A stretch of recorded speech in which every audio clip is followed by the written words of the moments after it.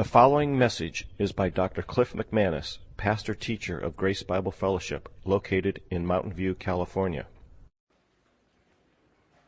With that, let's go ahead and look to God's Word together. If you have an outline, Part 3, what the Bible says about depression. Serious topic, complicated topic, controversial topic. Oh yeah, if you need a Bible, can you raise your hand before we get started? Because we've got Bibles the ushers will let you use there. Speaking of depression, so I originally gave this outline out the first week we were teaching at 7 points.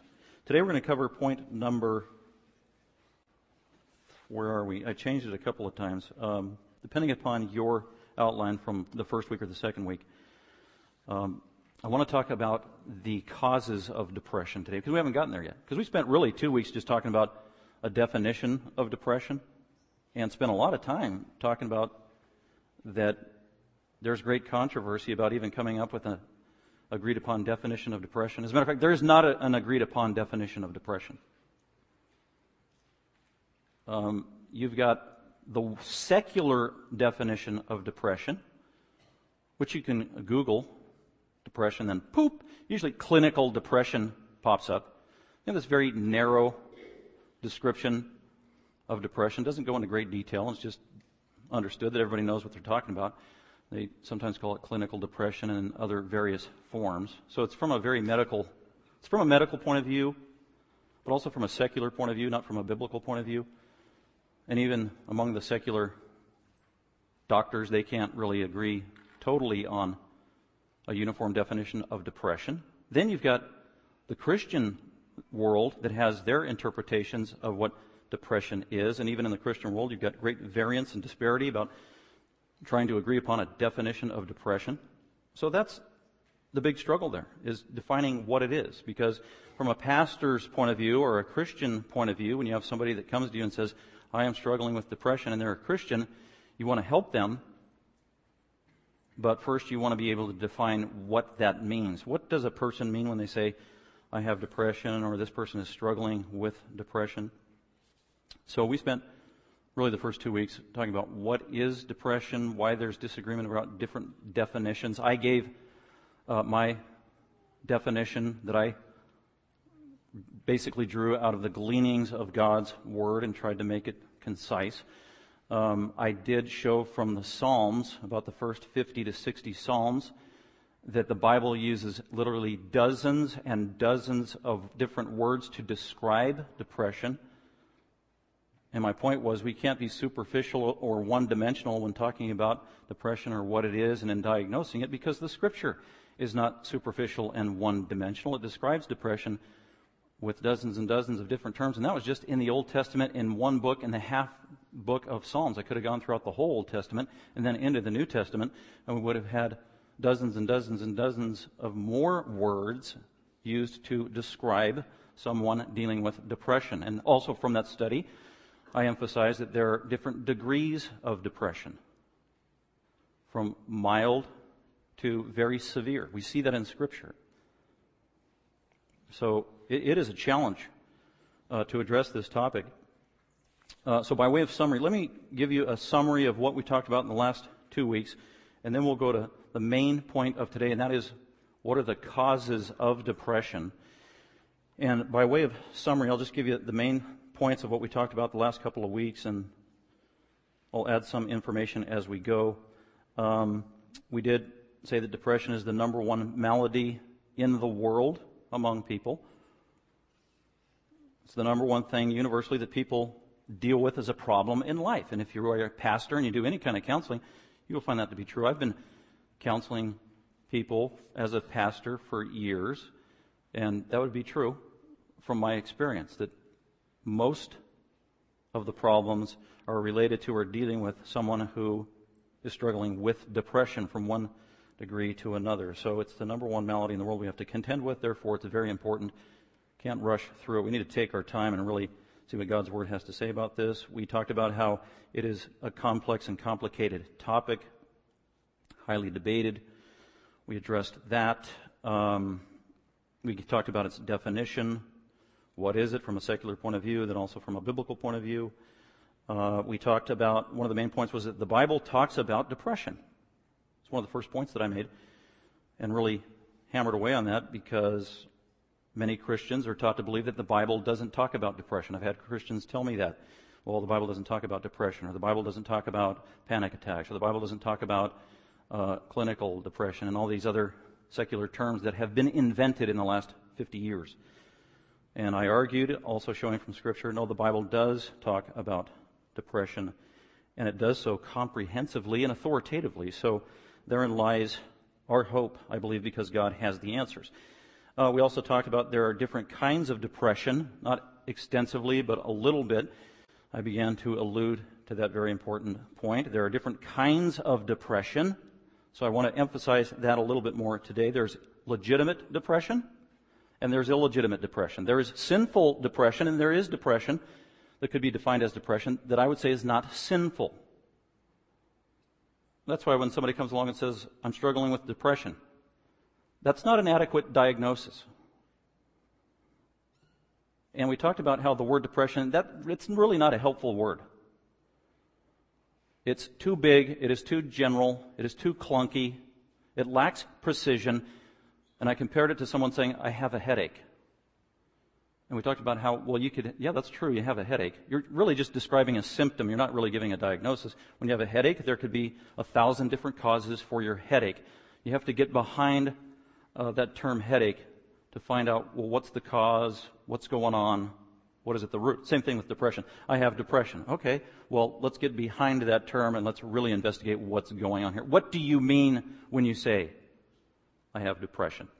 Because that term is not sufficient. As a matter of fact, it's really not a biblical term in terms of routinely being used to describe people with depression throughout the Bible. We went through those dozens of biblical terms in the Psalms. The word depressed wasn't one of them, even though it's in the Hebrew language translated over into English, but the English translations in Psalms didn't use depressed, although with the psalm regarding David, who was undergoing depression, he did use the terminology that was very graphic, saying he was being pressed down, which is a definition of depression, emotionally pressed down, so that was about the closest. A favorite word of the Bible is distressed, vexed, grieved. These are English words that describe what depression is, what it does to the human person. So very complicated. So there's different kinds of depression, illegitimate, and like I said, there's sinful depression, and there's depression that's not sinful. I referred to Matthew 26, 37, and 38, just before Jesus' death, where it says in 37 and in 38, it uses three different Greek words that are very graphic, very specific, talking about how Jesus was highly distressed in his soul, very grieved, to the point where he began to sweat great drops of blood literally through his pores. And one commentator that we quoted from, biblical commentator, said that Jesus in that moment was depressed, and it was a true depression, and it was probably a greater depression than any human being has ever been confronted with.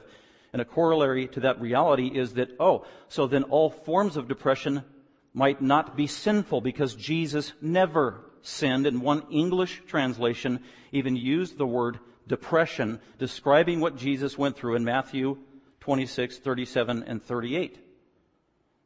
So Jesus got depressed, whatever that means. He was highly distraught, distressed in his soul. That was one form of many forms of depression. So you can be depressed and not be in sin, but at the same time, you can be in depression, and it is a sinful depression. A good analogy or comparison is talking about the emotion of anger. Is it sinful to be angry? And your answer, if you're biblical, would be, well, it depends, right? Because you can be angry and not be in sin. We know that because Jesus got angry. God gets angry. As a matter of fact, anger is one of the basic attributes and characteristics of Almighty God, who is pure and holy and sinless. So Jesus got angry, yet he never sinned. So depression, just by way of analogy, it might be helpful to think it compared to anger, because you can be sinful in your anger, and you can also be angry and not sin. And that's why Paul said in Ephesians, do not sin in your anger. It's okay to have righteous indignation, godly anger, or to be frustrated and angry, but just don't sin as a result of your anger.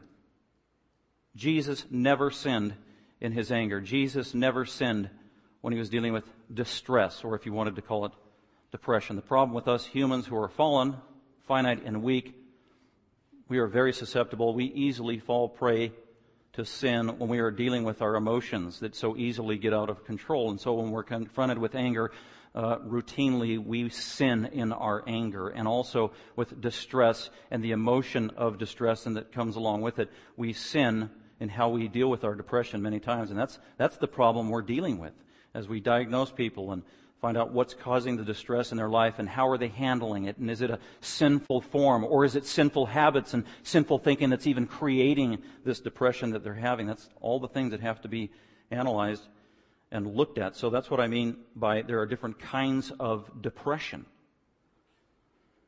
So I don't like that word depression. It's not really helpful. We need to, when you want to diagnose somebody's problem biblically, one of the first things you need to do is you need to put their problem into biblical terminology. We can't use the secular world's definition and terms and then try to just strictly from there diagnose it from a Christian point of view. That doesn't work. If they're not using biblical terms, we can't come up with a biblical diagnosis.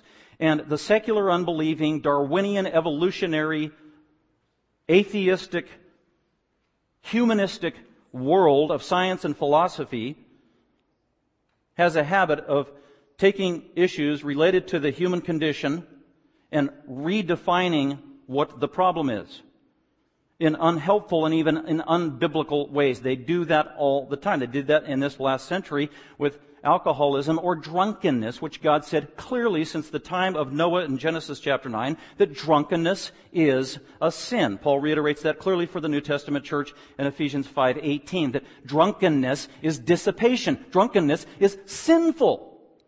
Then the secular world comes along in the American culture and says, no, drunkenness is /alcoholism, and alcoholism isn't sinful, it is a disease. See? You've just taken that out of the spiritual realm, you've put it down in the human realm strictly, and you've put it into the medical realm, and you've taken all morality out of it whatsoever. But that's what the unbelieving world does, and they've done that with just about every malady that confronts a human being, including anxiety, including distress, including depression. Things like, even things, the terminologies and the acronyms that they come up with are so superficial, shallow, dismissive. They're not defined and created from a biblical worldview or a Christian worldview whatsoever. That's why you got to be very careful when you're in this generation and in this day and age. As a Christian, when you're trying to get answers to life questions, where do you go? How do you diagnose a problem as a Christian? By the way, that's a great challenge, great question, and great thought. I'll tell you what's typical in this day and age. How we as Christians, like the rest of the world, diagnose something or seek to get answers. For example, if I want answers on, how do I fix a doohickey in a car engine? Can you tell I wasn't a mechanic growing up? What do you do to get the answers? Oh, well, you go to Google, or you go to the internet. Tell me how to fix a car engine. Bing, there's all your answers. How much does the biggest ostrich in the world weigh? Bing, there's your answer, 345 pounds. And on and on. Now, that's fine and dandy, but when it is a question that ventures off into the metaphysical world, the spiritual world, the world of God's domain and humanity and anthropology, and you're running to the internet to get a superficial answer, you're going to get in trouble. You are being misled and you will be deceived as a Christian. Because the first place that a Christian should go in those areas is not to the internet, it is to the Bible, it is to God's Word, right? And is seeking wisdom from the Spirit of God through the Word of God to get the answers. And this is true when it comes to human anthropology, human problems. Very important. So here's the challenge. If I were to ask all of us and just gave you a pop quiz, and before this little speech I just gave, and I were to ask you, so what are the main causes of depression? It is so habitual, so routine, so second nature for many of us that you get a question like that. Okay, what are the causes of Depression. And you punch it in the internet. Google. What are the causes of depression? Bing. Oh, there are 7. Here they are. Ding, ding, ding, ding, ding, ding, ding. And we don't even look at who wrote the article, what their worldview is, what they believe about God, if they believe about God at all, what they believe about the Bible, if they believe about the Bible at all. And here's their 7 little points, and we take that, and that's fact, and I'm going on Jeopardy. That is incredibly dangerous. But that's the culture in which we live. All the answers, all the wisdom of life isn't in the older generation of godly saints who have walked before us. It's at our fingertips in the internet. And many times, it's not in God's Word. It's in the internet. Now, the internet has helpful resources, but this is just a caution for us to think about that. If I want to learn how to fix a car engine, yeah, I'll go to the internet or somebody who knows how to do it. But when it comes into the realm of spiritual life and reality, or what Peter called in 2 Peter chapter 1, verse 3, where God has granted to us who are Christians, who are believers, God has granted to us everything as Christians in terms of spiritual resources since we've been born again, of everything that pertains to life and godliness. That is sufficiency by virtue of our salvation in Christ. Life and godliness, those are the limits.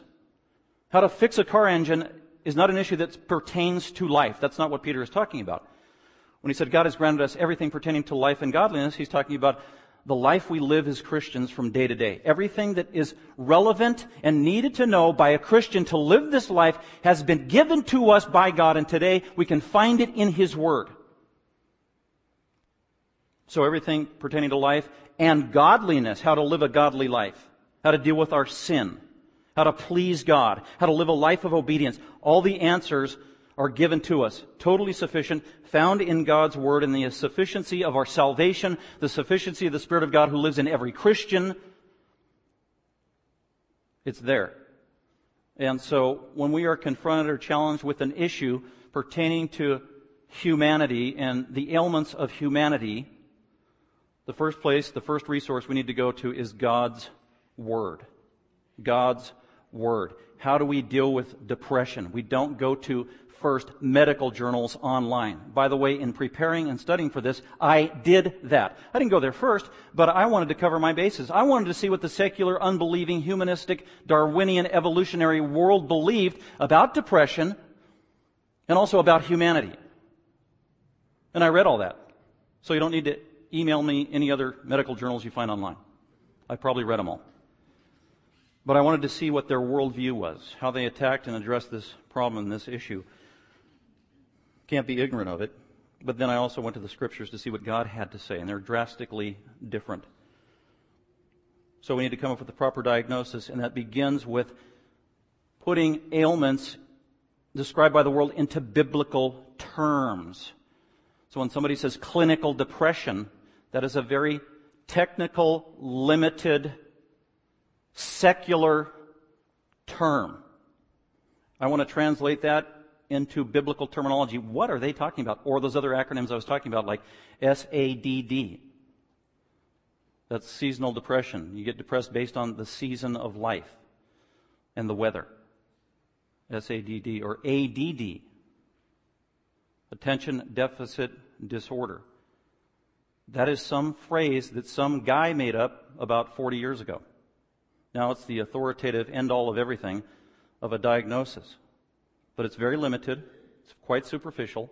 By the way, I had formal professional training on how to diagnose someone, particularly young people, with ADD and ADHD. I went through the training along with some other teachers, colleagues of mine. And that was an eye-opener. That was probably about 17 years ago. And we were trained by a professional counselor who believed in the diagnosis of ADD and how to diagnose someone. And in the training, this is all it was. ADD, Attention Deficit Disorder, and they gave us 13 bullet points. And if a person has 7 out of the 13, they have ADD. And so we're going through, and I'm sitting with fellow colleagues, they're men and they're believers, and they're friends of mine and they're fellow teachers, and we're going through this list. Okay, if a student can't sit down for 5 minutes in his desk, might have ADD. If a student has a hard time getting along with other classmates, If a student has an attitude problem and talks back to the teacher, so there are 13 of these descriptions, and if they had 7 out of 13, then they were to be labeled ADD. And a couple of them were related to each other, like if it's hard for you to sit down in one place for an extended period of time. And so all of us were talking, and we agreed that we all had ADD when it was over. I was like a 13 out of 14. I am bad ADD dude. And we all agreed. We were told that it's to address it, Ritalin is to be given, because it's a hormonal thing, and it's a physiological thing, and it's a medical thing, and yet the way you diagnose this has nothing to do with medicine. You don't take a blood test. You don't check anything about your physiology. It's not treated as an organic disease. It's just simply yes and no questions out of 13, and if there's 7, you have ADD, and as a result, you get Ritalin? Really? Wow. That just seemed weird to me. It didn't seem right. So I am not saying that ADD is not a reality. I believe it is a reality. The question is, how do we term it? How do we diagnose it properly from a biblical point of view? As a matter of fact, one of the common denominators in the 13 points of assessing ADD was a lack of self-control. That is in Galatians chapter 5. Self-control is a fruit of the Spirit of God. So is ADD real? If you want to call it ADD, okay, granted, I'll let you do that. I would say yes. Do people have a problem with self-control and attention span? Yeah, absolutely. But the question is, how do we diagnose it properly, give it proper terminology in a biblical context, and then we can attack it from a biblical world view. And so that is the same problem we have with depression. That's what makes it so complicated. That's why people argue and debate about this, even in the Christian world, so much, because they're using a different vocabulary and they're missing each other. Somebody's on a AM frequency and the other one's on a FM frequency, and they're not even talking about the same thing, even though they think they are. So we've got to have the same terminology, same perspective. Very, very important. That's what I've been trying to do, is lay the foundation and the groundwork for doing this, for coming up with examining what are the causes and what is the cure. That's what you've been waiting for 3 weeks, by the way. We still haven't got there yet. So it is complicated. We need to be thorough. And I do want to remind you that I told you that Martin Lloyd-Jones, the great preacher of the last century, over there, the British preacher, he spent 21 Sunday mornings on this topic. I'm not going to spend 21. But I can see why, once you get into it. He spent so long. This was 50 years ago. I'll spend 4 or 5. And we're going to get to a biblical conclusion about all of this. So the need for biblical terminology. With that, let's go ahead and move on to the causes of depression. The causes of depression. What are the causes? Oh, we can't even talk about that, because there is debate about the cause and the solution of depression. As a matter of fact, there was debate about the definition.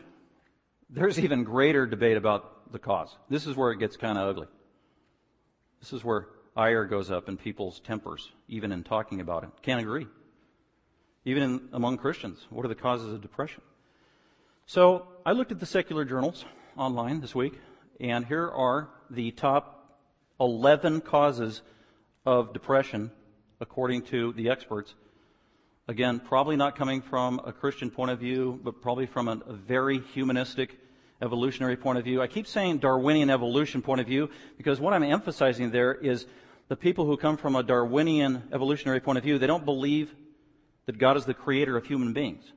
They believe that human beings evolved over time from animals and even from non-living life and just matter. And really, they would say that a human being isn't made in the image of God and complex, but really human beings are just an animal, or really just like a machine. So we're really no different than a car engine.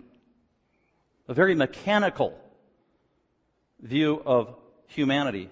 That is horrible. Whereas the Christian point of view is every human being is made in God's image. We are different than animals. We are different than plants. We are different than all of creation and rocks and matter. We are made directly by God in His very image, reflecting God, who is very complex in all of His divine attributes. And we share many of those divine attributes from God, including God's emotions. God is an emotional being. He's a perfectly emotional being. And emotions play a huge part in depression. We are all emotional human beings. And depression is interrelated to emotion. You can't get away from that.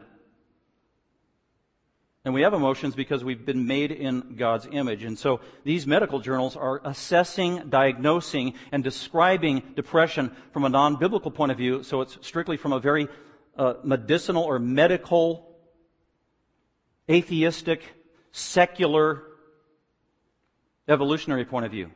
And as I read the top 11 causes of depression, note how God is missing in the equation, and so are biblical and spiritual truths in there. But yet this is the professional, authoritative assessment that all Americans should believe.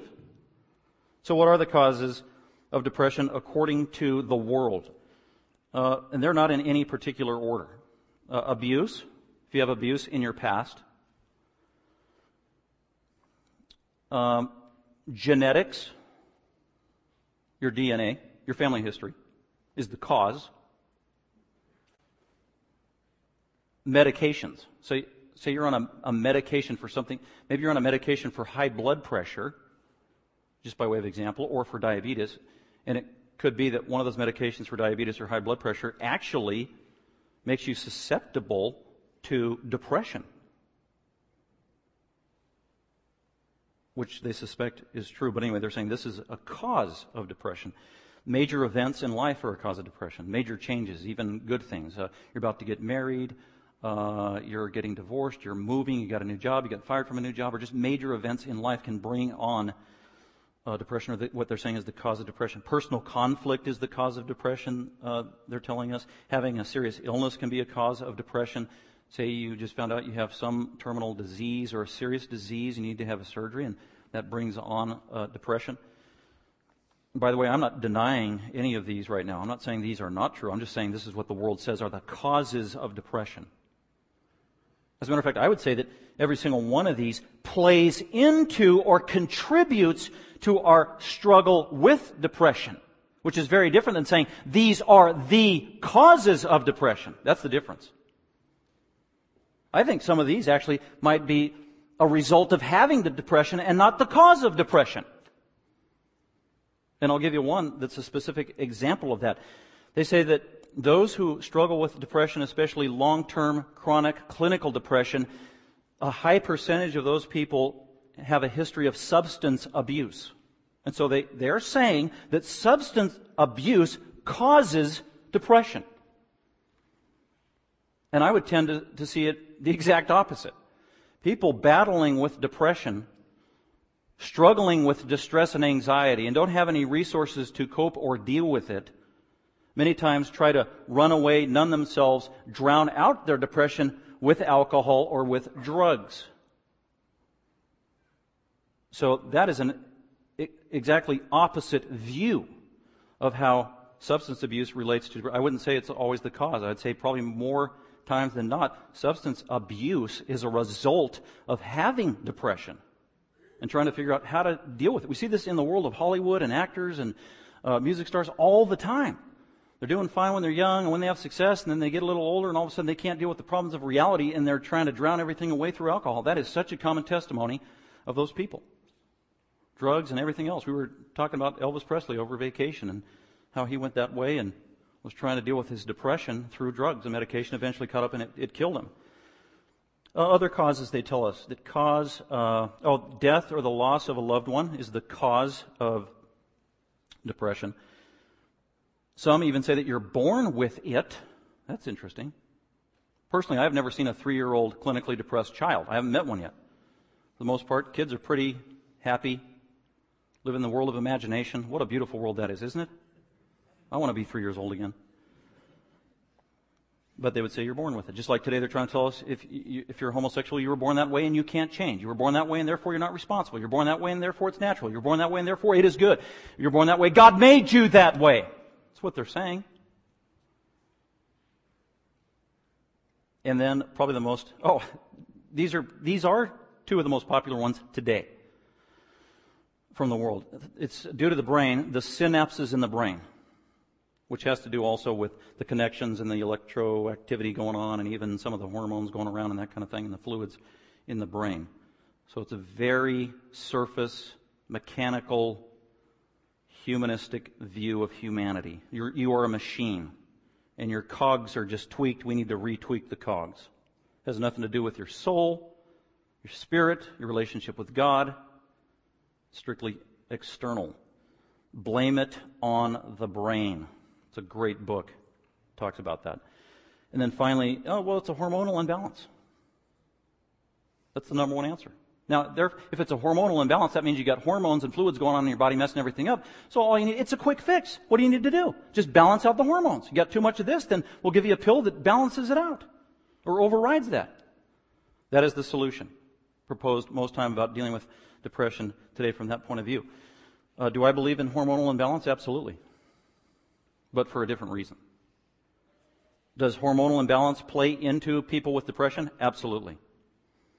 But from a different perspective, from what I think the biblical point of view is. So I'm going to give you 6 biblical causes of depression. As I searched the scriptures, read many chapters, most of these are drawn from biblical characters who were real, live, historical human beings. Almost all of them were believers, and they struggled with different levels and degrees and lengths of depression.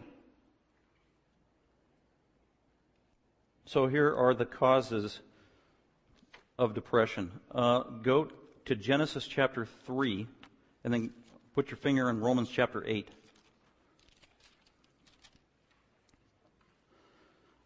Okay, reason number 1 for depression, the actual cause, is we live in a fallen world. The world is fallen. This world was cursed by God because of sin. The curse. So Adam and Eve were created as real people, our first 2 parents. They were created sinless. They fell into sin and disobedience, and as a result, God punished them, and part of that punishment or the consequence was that God cursed the earth. He cursed even themselves. And ever since then, every human being has been born into and lives in a cursed, fallen world. Even Jesus. Jesus was born into this cursed, fallen world, and that's why Jesus struggled with depression at times, because he humbled himself and became a 100% human being. And he got tired, he got weary, he got hungry, he wept. He wept. Can you imagine? He wept. God in the flesh wept. He got distressed. Why was he subjected to all this? Because he lived in a cursed and fallen world.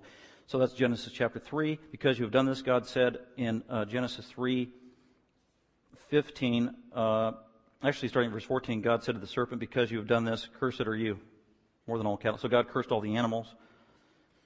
And the snake, verse 15, he cursed Satan and Satan's relationship with the human race. Verse 16, God cursed women, specifically related to their pregnancy and giving childbirth and their relationship to their prospective spouse.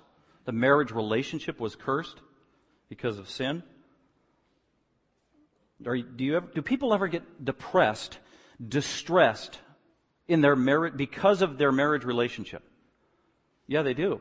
As a matter of fact, it brings on the worst forms of depression, be it fighting or not getting along or divorce and separation.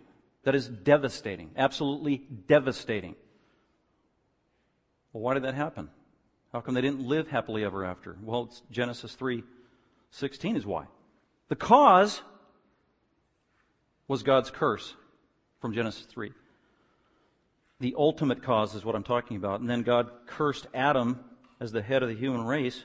Cursed is the ground because of you. Literally, cursed is the earth because of you. Everything about it. It is fallen. It is dying. It is falling. You can't save Mother Earth. Give up trying. It is cursed. It is dying. It was cursed by God. And we're confronted with all these horrific things that happen in the world, even in the natural world, that are terrible. Who was the most depressed human being who ever lived for a lengthy period of time would be Job. And so God gave us the book of Job, 42 chapters long, very specific, describing why was he depressed, how did he get into his depression.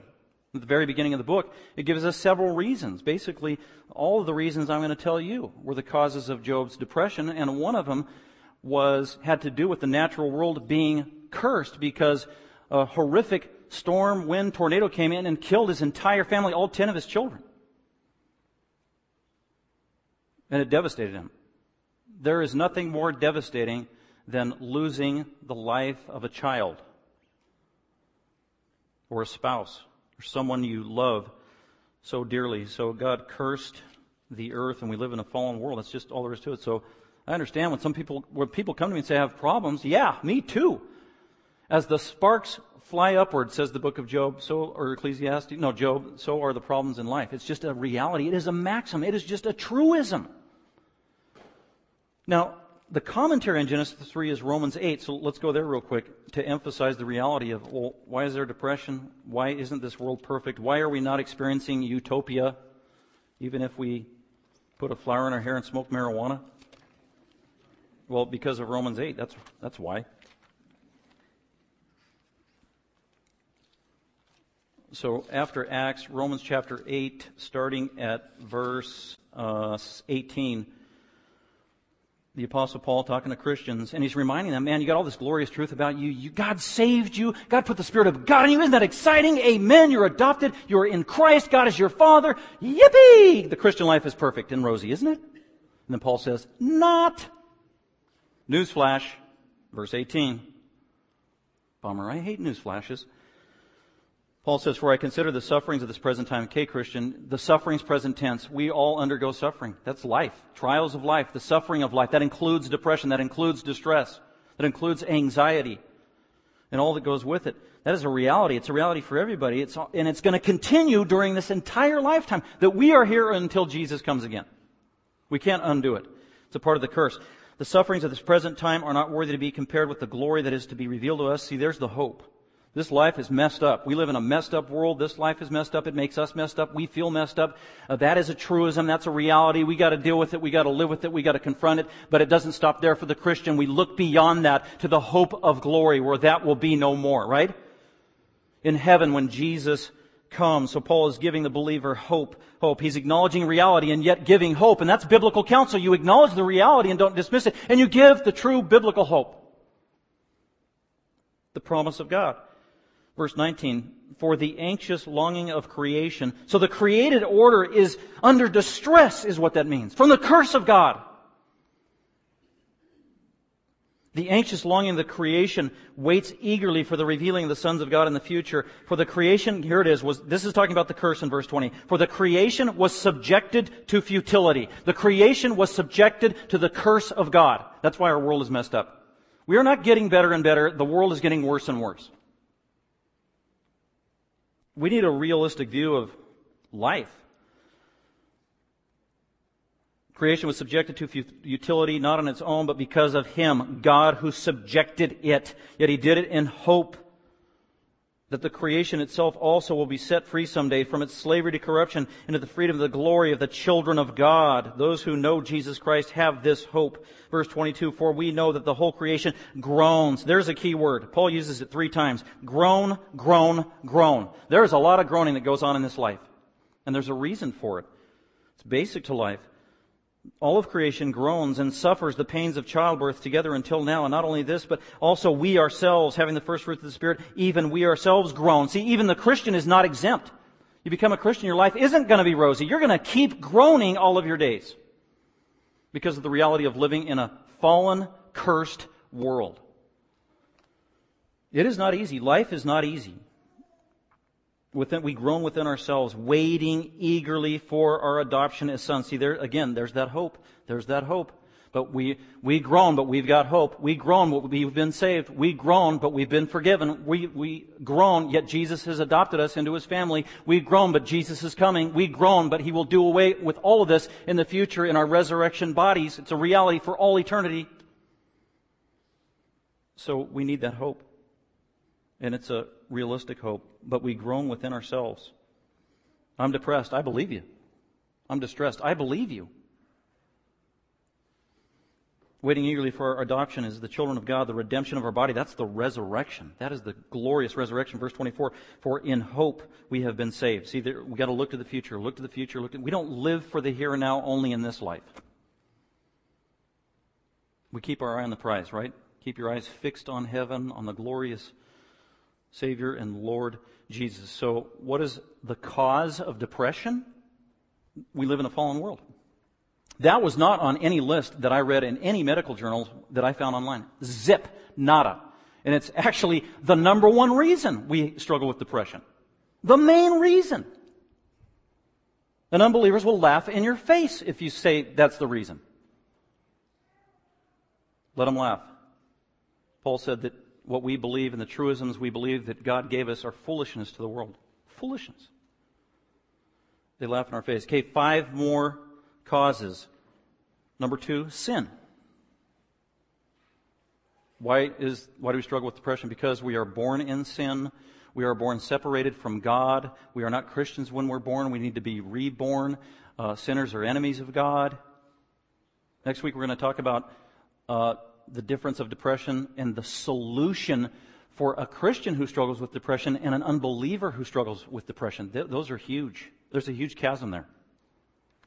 How do you counsel an unbeliever who has depression? That's a very different answer than how do you counsel a Christian struggling with depression.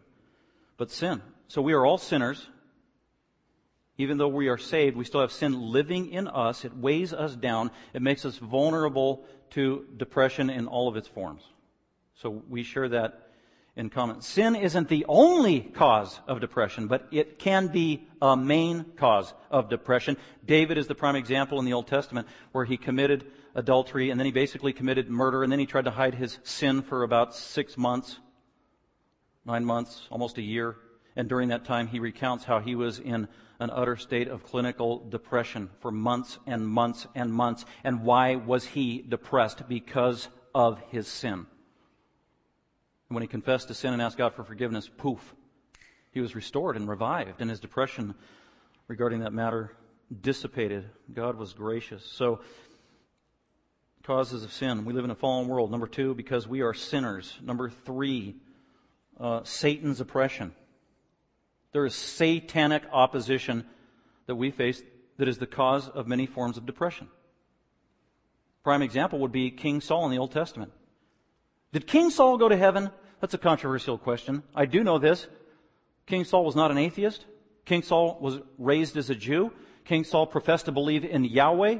King Saul prayed to Yahweh. King Saul worshipped Yahweh in different forms at different times. King Saul was recognized as an authority among the people of God, the Jews, King Saul. Did he go to heaven? I don't know. That only God knows.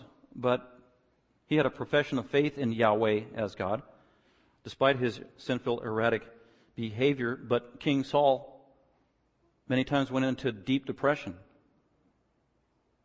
And some of this depression was brought on by a spirit of depression, a spirit of oppression. Could be satanic oppression, demonic oppression was what brought distress and depression into his life.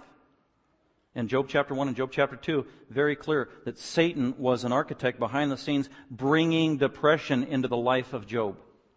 That is a reality. I did not see Satan as a cause in any of the medical journals that I read this week of depression. Zip, nada, zilch. And yet here I just gave you the 3 main reasons or causes of depression. We live in a fallen world. Sin, Satan. Number 4, causes of depression. Wrong thinking. Wrong thinking, unbiblical thinking. This is even true of Christians. We have wrong thinking. We have to correctly realign our thinking and take our thinking and filter it through the Word of God and rein in our thinking and battle our thinking and wrestle with our thinking and beat our thinking into subjection. Because by nature we are warped, we are twisted, we are self-centered. That's what the Bible says. And we need to vet our thinking through the paradigm of the Word of God continually and forevermore. And that's why Philippians 4 is so important. Think on these things that are pure and lovely and true. Because so often we naturally think on things that are not true. Conspiracy theories and on, and wrong thinking and myths given out by the world. So, wrong thinking many times is a cause of depression in all various forms. And that's why as a biblical counselor, one of the things you're trying to diagnose is what does this professing Christian, what does this legitimate Christian who is struggling with depression, regardless of how severe the depression is, what is their worldview? What do they think about? What do they view about God? What do they view about their salvation? What do they view about Christ? What do they think about the Scriptures? What do they think about is the cause of their depression? What do they think is the cause of the solution of their depression?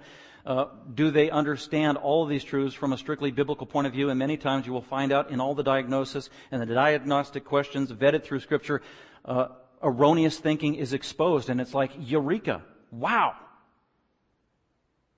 No wonder you're thinking this way, or no wonder you feel this way. Your thinking is wrong and unbiblical. We need to correct that thinking with the truth of the Word of God, and many times that brings healing, relief, and you are set free. And that's why Jesus could say, know the truth, and the truth will set you free. Think on biblical truth, and the biblical truth will set you free. Literally, it will liberate you. So what are the causes of depression? A fallen world that we live in, the sin that lives in us, satanic oppression. Satan is our enemy. He wants to destroy us. He is the destroyer. He is the deceiver. He is supernatural. He is invisible. He is very powerful. Number 4, wrong thinking that we are all subject to. Number 5, fifth possible cause of depression, not managing our emotions properly. Where do we get emotions? Not from the fall, not from the devil, not from your spouse or a fellow family member. We got our emotions from God. We were made in the image of God. God is an emotional being. He's a perfectly balanced emotional being. We are fallen emotional beings. And so we get things out of order. God gave us emotions to kind of be the end result of the process of our thinking and behaving. And what we as humans do is we take our emotions that are supposed to be at the back end and we put them on the front end. And instead of being logical thinkers thinking on truth, we become emotional thinkers, letting our emotions dictate our view of reality. That is absolutely backwards. Or a lot of times we're feeling a certain way, and the emotions are a wrong assessment of reality or truth, and then we operate based on how I feel. Well, I feel, when it should be, I think, or God's Word says. We're not supposed to operate based on our emotions. Emotions are not the foundation. The emotions should be the byproduct and end all in the human experience. Emotions are not bad. Emotions are a gift from God. But every gift given by God can be distorted, misused, and perverted. And that is also true of emotions. And emotions is inextricably linked to this problem of what we call depression. And if we're going to diagnose our problem with depression, we have got to look at our emotions. We've got to be honest. What emotions are we experiencing? What emotions are we feeling? Why are we having these emotions? What am I doing with these emotions? Are these emotions dictating the agenda, dictating my responses, dictating the prescription the doctor wants to give you? But emotions are not the cause of depression. But we need to manage our emotions, and when we're thinking wrong, then we have wrong emotions, and if we have wrong thought about emotions, that can be a cause of depression. So I'll say it again. Emotions in and of themselves are not bad. They're intended by God to be a good thing, but when not managed properly, they can contribute to being the cause of depression. So, and that is inextricably linked to our thinking. Our thinking and our emotions go together. You just can't separate them. Human beings are dynamic, made in the image of God. It all goes together. Our spirit, our soul, our physical world in which we live, our sin, our salvation, the indwelling Holy Spirit, how we think, how we act, our emotions, all of it is intertwined. Very complex. So we can't spout out superficial answers in this area. It's too complicated. So what are the causes of depression? Can be. Well, the fallen world in which we live, our indwelling sin, satanic opposition, wrong thinking, not managing our emotions properly. We've got to rein those in. And then finally, number 6. Depression in its various and different forms, the cause of depression. By the way, the first 5 that I just gave you, primarily I'm saying those are causes of depression that is not welcomed or healthy or natural, or sometimes can be usually sinful. Not always, but sometimes. But number 6, the 6th cause of depression, it could be the depression you're going through is just a natural result of experiencing the trials of life. That's all. It's not this big idealistic spiritual answer. You don't have to overanalyze it. In other words, it's kind of normal. As a matter of fact, get this. It could be normal, not only normal, it could be healthy, the depression that you're going through, dealing with, and wrestling with. Because a lot of times people that talk about depression, really when you get down to it, it's not depression as much as distress or grieving that they're going through. And if you're grieving the loss of a loved one, you should be depressed. There should be a time of grieving and sadness and distress and a heavy heart and a heavy mind and weeping and tears and abnormality. That's okay. As a matter of fact, did you know that in the Old Testament there were times where God commanded believers at the death of one of the saints to mourn their death, to grieve for them? To be depressed about the loss, if you will? Commanded in Scripture. So just because you're depressed, that doesn't mean it's necessarily a sinful thing. It doesn't necessarily mean it's a bad thing. As a matter of fact, it might be the right thing or the normal thing or the healthy thing. The question is, why are you depressed? Is it illegitimate or legitimate? Most of the time, if I am depressed,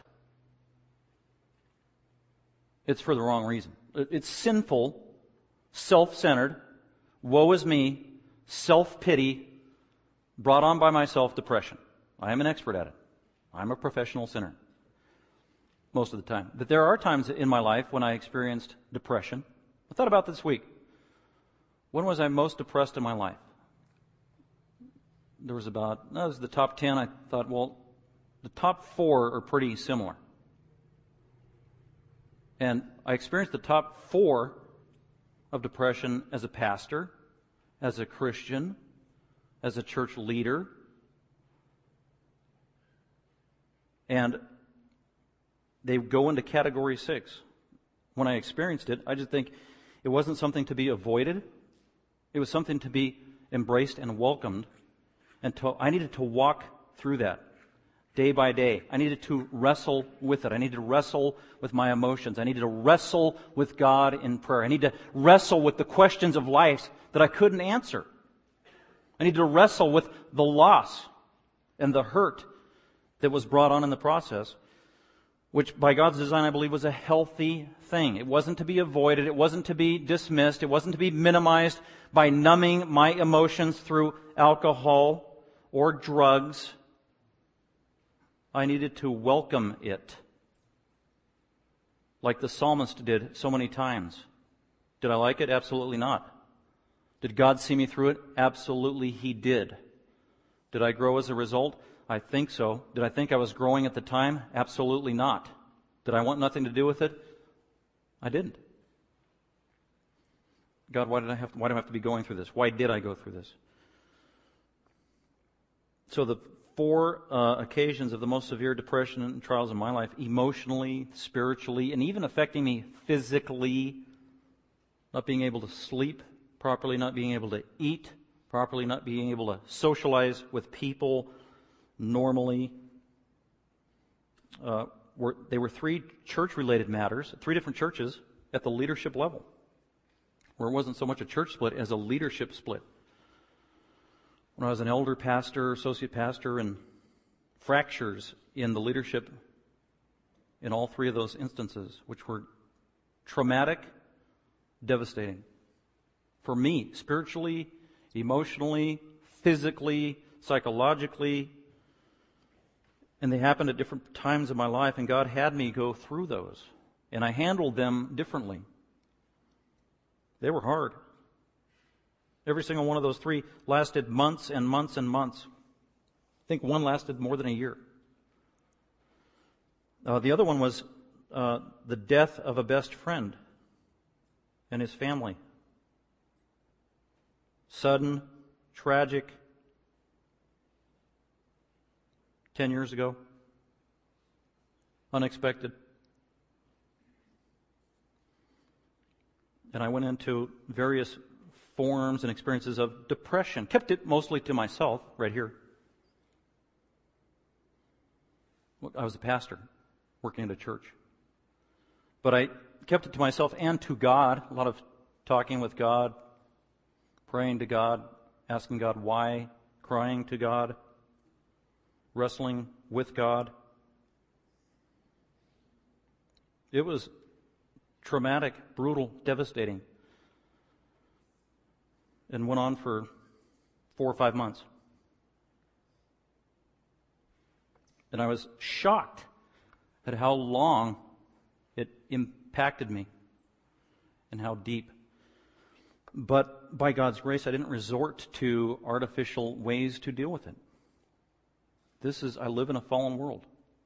We experience trials. We groan. God is my sufficiency. He will see me through. That is His promise. I've got to cling to that. Got to cling to that. 10 years later, He did. I look back. He got me through those 3 horrible church experiences. The unexpected death of a best friend and his entire family. So hopefully that distinction maybe will help you in diagnosing your own depression that you experience at times, because I think the lie of the world is you're always supposed to be happy. That's probably one of the biggest lies that Satan has ever invented. You're always supposed to be happy and joyful. That's baloney. Well, it wasn't true of Jesus, and He's the master. As a matter of fact, I think He spent most of His 3 years of public ministry not happy. He was lonely. He was distressed. He was rejected. That was routine in His life. So, those are causes, biblical causes. And so, when you are confronted with a trial or depression in your life, be careful in diagnosing it. Lay it before the Lord. Try to find out what the source is through the Word of God, through the Spirit of God who is your teacher, through the counsel of God from fellow believers, and the resources that He has provided through biblical teachers in helping you diagnose properly, first, what the cause is. Because therein lies the solution. It might be you just need more time for grieving. There's a time to grieve and a time to be joyful. That's what Ecclesiastes says. This is the balanced human life. It's not happy all the time. Happy, happy, happy all the time. Isn't that a Sunday school song? That's a terrible song. Get rid of that song, children's church teacher. Well, let's conclude with Revelation 21. I'll give you a little hope instead of all this miserable, terrible, depressing stuff. Let's be Christian and fill our hearts with hope as we go to lunch. That way you'll get your appetite back. So in Revelation 21, this world is hard. This world is brutal. This world stinks. It is fallen. It is cursed. But God is good. God is good. Jesus is wonderful, our blessed Savior. His promises are true, and that's what we have in Revelation 21. Let's go ahead and we're going to close with this.